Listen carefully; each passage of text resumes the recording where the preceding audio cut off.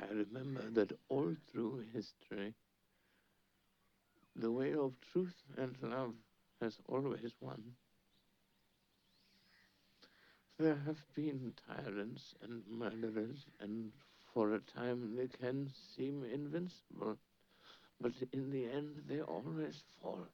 Freemasonry is the most abject thing there is, and behind there is Christianity. Freemasonry is the most abject thing there is, and behind there is Christianity. Both are to be destroyed. Only when this is done can man be free. Freemasonry, like Christianity, is a place of perdition. Equality is the work of Freemasonry, it is the perdition of humanity. Equality was initiated by the Christians. Humanism is the garbage of Freemasonry, it was before that of Christianity. The Christian doesn't care about the Christ, and the myth of Christ. It is the search for power that interests him, the ego. The Freemason, as well as the Christian, must be fought in parallel. Universalism is racism.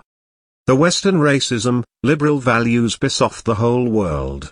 So therefore, I think it will be a disaster if after having learned and observed Ukraine, India still tries to go way inside Quad and tries to be very close to the Americans. I have nothing against Americans at all.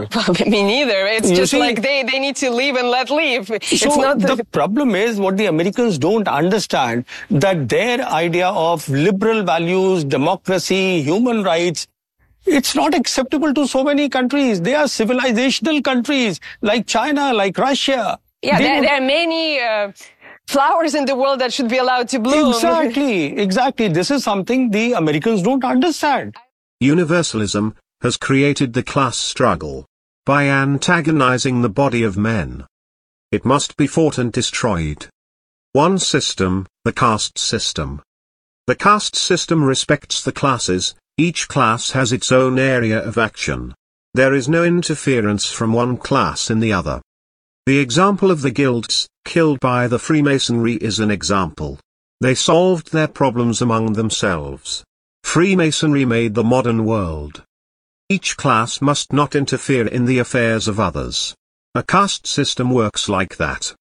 The plebs in power gave millions of deaths in Russia and China, mainly by starvation.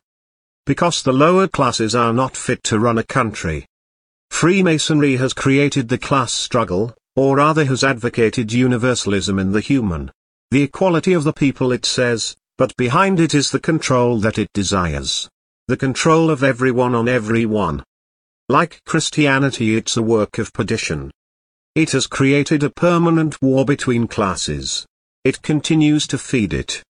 The caste system did not have this problem. Democracy is to be brought down. Freemasonry created this Western bourgeois democracy, liberalism. There is no such thing as human rights. Institutionalized human rights are a Masonic creation. The equality of men does not exist. What exists is the difference. Each individual is different. And is different before the creation. The creation makes difference, not equality. Freemasonry before Christianity wants to take the power away from man, to be different. Hence collectivism. There can be no equality in this world, because there are differences.